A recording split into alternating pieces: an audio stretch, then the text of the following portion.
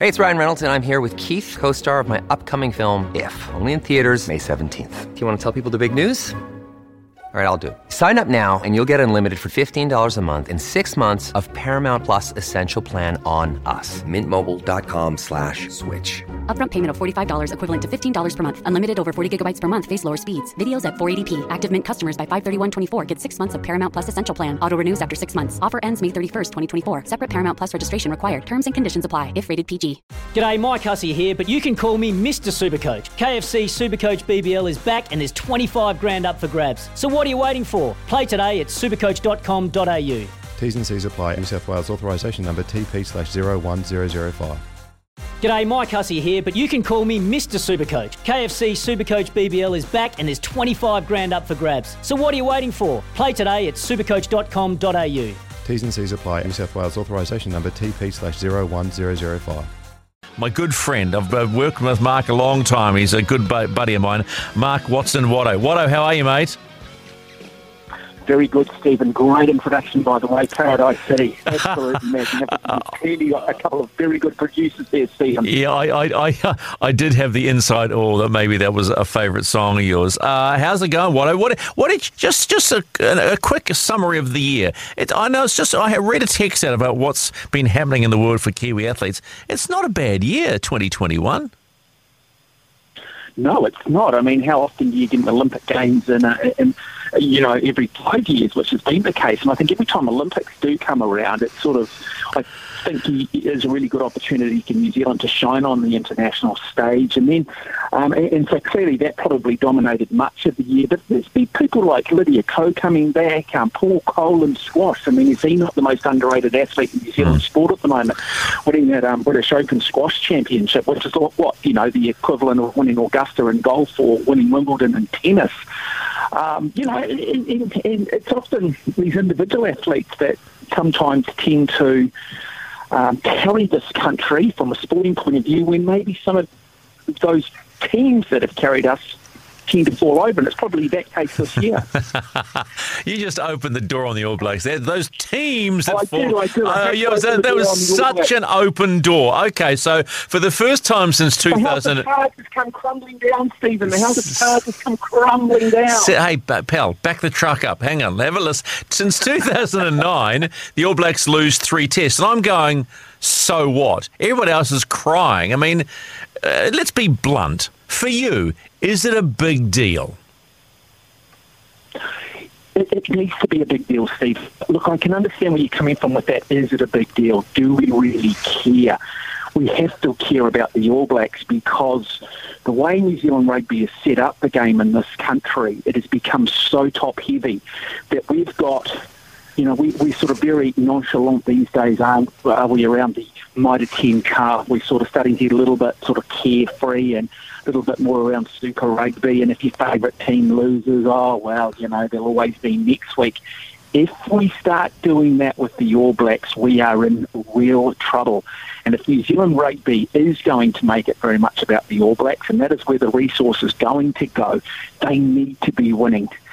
And we can't start saying, to judge us on the World Cup. Because all we do, Stephen, then is reduce rugby to once every 4 years, and that is not a good position to be in. But we're in that position already. We're in that position already. They make it quite clear. We work on World Cup cycles, and you are quite right in saying the one area they have forgotten completely, and I tried to have an argument with a board member, Bailey Mackey, about this, and he didn't bite on it. I said, is it not time to start, rethinking how rugby is looked at in this country and get back to the grassroots and create a better pathway rather, Mark, than having young kids at 15 and 16 jump into academies, not experience club rugby, not have their face ground in the mud by old-timers to teach them how to play. A bit like the old rugby league adage, you come up through the grades and reserve grade, the one grade below first grade is where you learn to, and I know that sounds really old school, you learn to be a bloody man and how to take a hit and get on with it. You learn how to play the game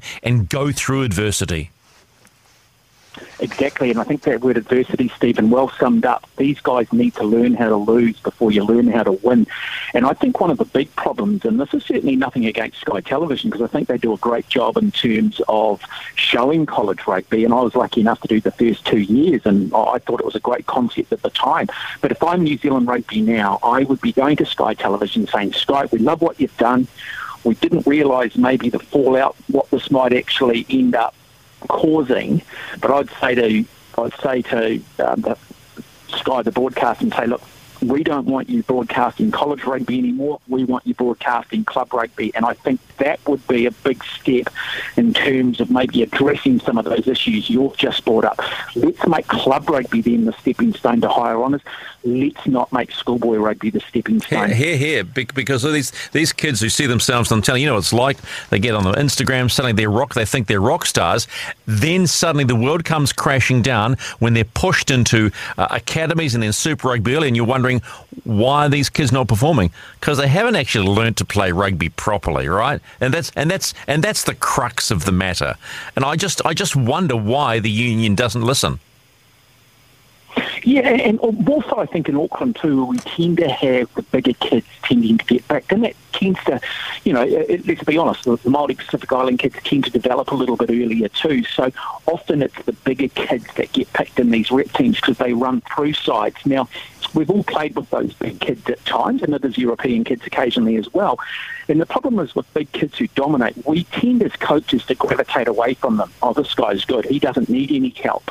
But they often end up becoming a little bit one-dimensional because they rely so heavily on their size. And so when they do sort of suddenly get through to the senior ranks, well, size is no longer their competitive advantage. It's no longer their point of difference. And so they find themselves lost. They find themselves deficient in their skill set. Where you tend to go a little bit further south, you look at the Conrad Smiths, you knew those guys would have to become the complete player to be able to take on the bigger kids. Yep. They never had size, so they had to be smarter. Andrew Merton's another one. And you do wonder whether those kids would have made it, or those players would have ever have made it if they had played their rugby here in Auckland. And so, and if you are going to have rugby, look, bring in weight-restricted rec teams and put as much emphasis on them. So under 60 kilograms, under 70 kilograms, so that when these kids maybe mature a little bit later in their teenage years, they're still in the game. There's still an incentive to want to play.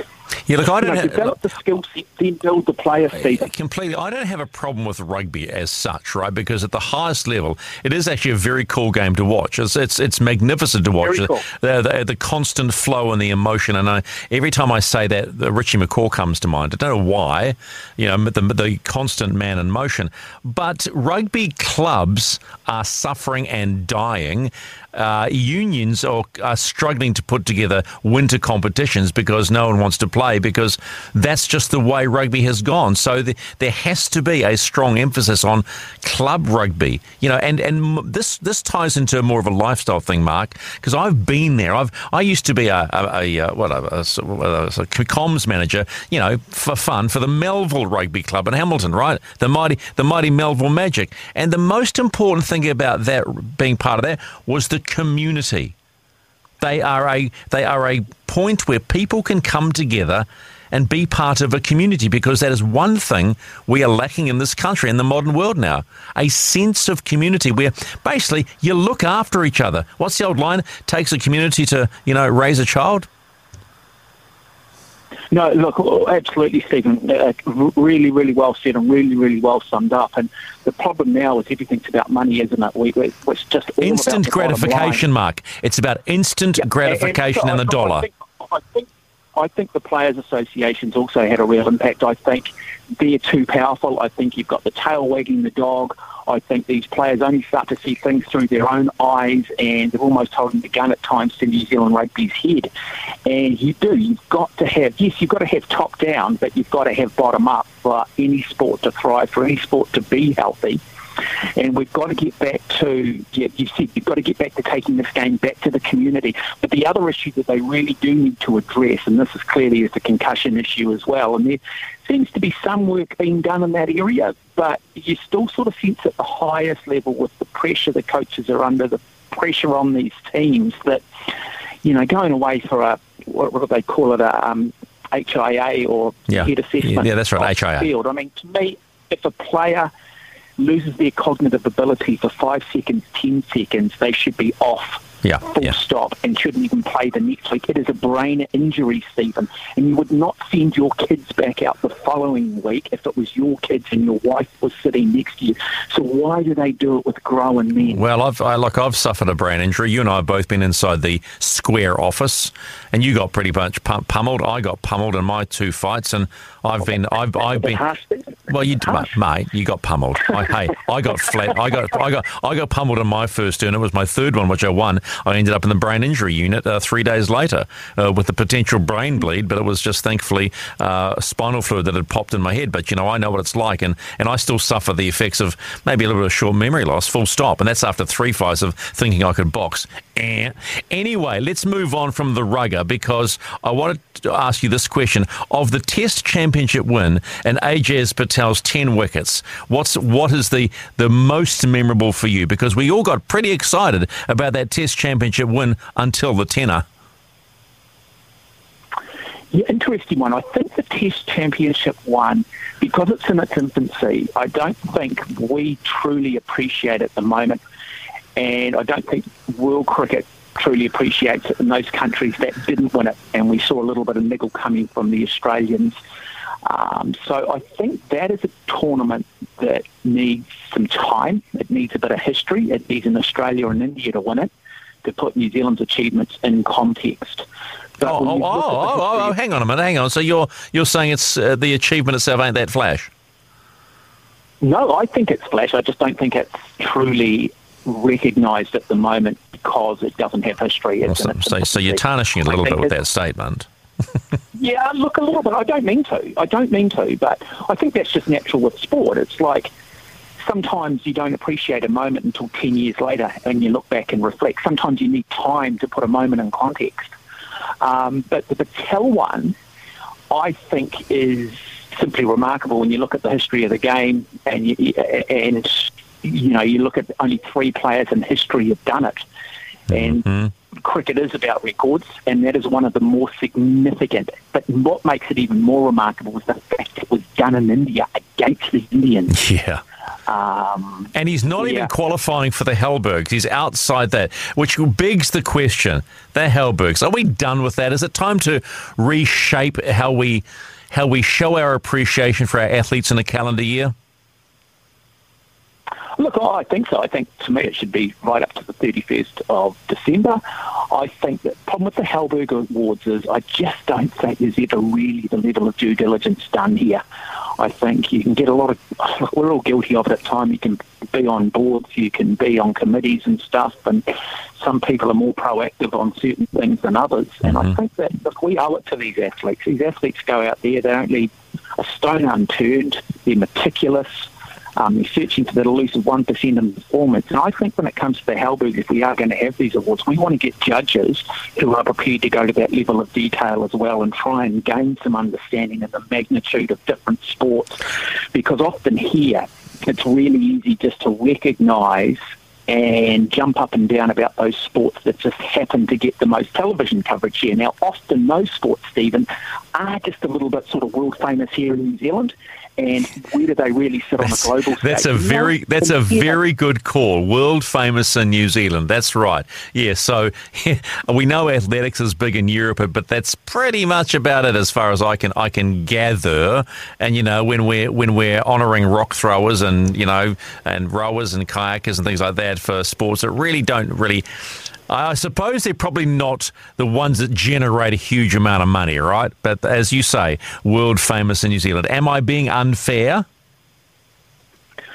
Look, I think, I sort of put the rowing and the kayaking there on a global stage. I mean, I've only got to go to places like Hungary and stuff and realise just how big a sport it is there. It's almost a national sport, particularly in Eastern Europe. Rowing. It's interesting. I worked at the Olympic Games with a gentleman by the name of Martin Cross. Now, Martin was doing the rowing in the first week when New Zealand won a lot of medals. And he himself was an Olympic champion back in 1980 and 84. And he was just telling you about the sheer amount of money that Great Britain put into their program and how disappointing their Olympic campaign is. But if you actually see the sheer amount of work that is required to become the best in the world in rowing, I'll always have no problem with our rowers being nominated when it comes to these awards. I'll never have any problem with those individual endurance-type athletes because I understand what it requires to get there. And the fact is, really, if you don't perform, you don't get paid, if you get paid at all. Yeah, no, fair play. All right, got to go, but I got two quick fire questions for you, Mark.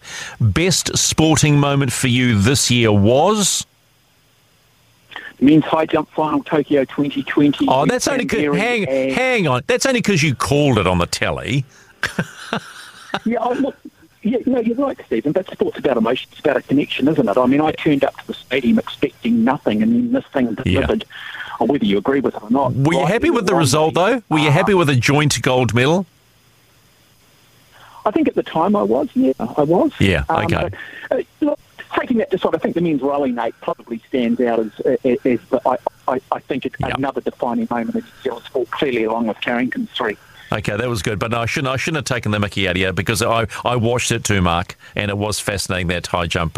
And I thought it was quite an Olympic moment when they shared, and I thought that was a really smart thing, despite what the naysayers would say. All right, your worst sporting moment of the year?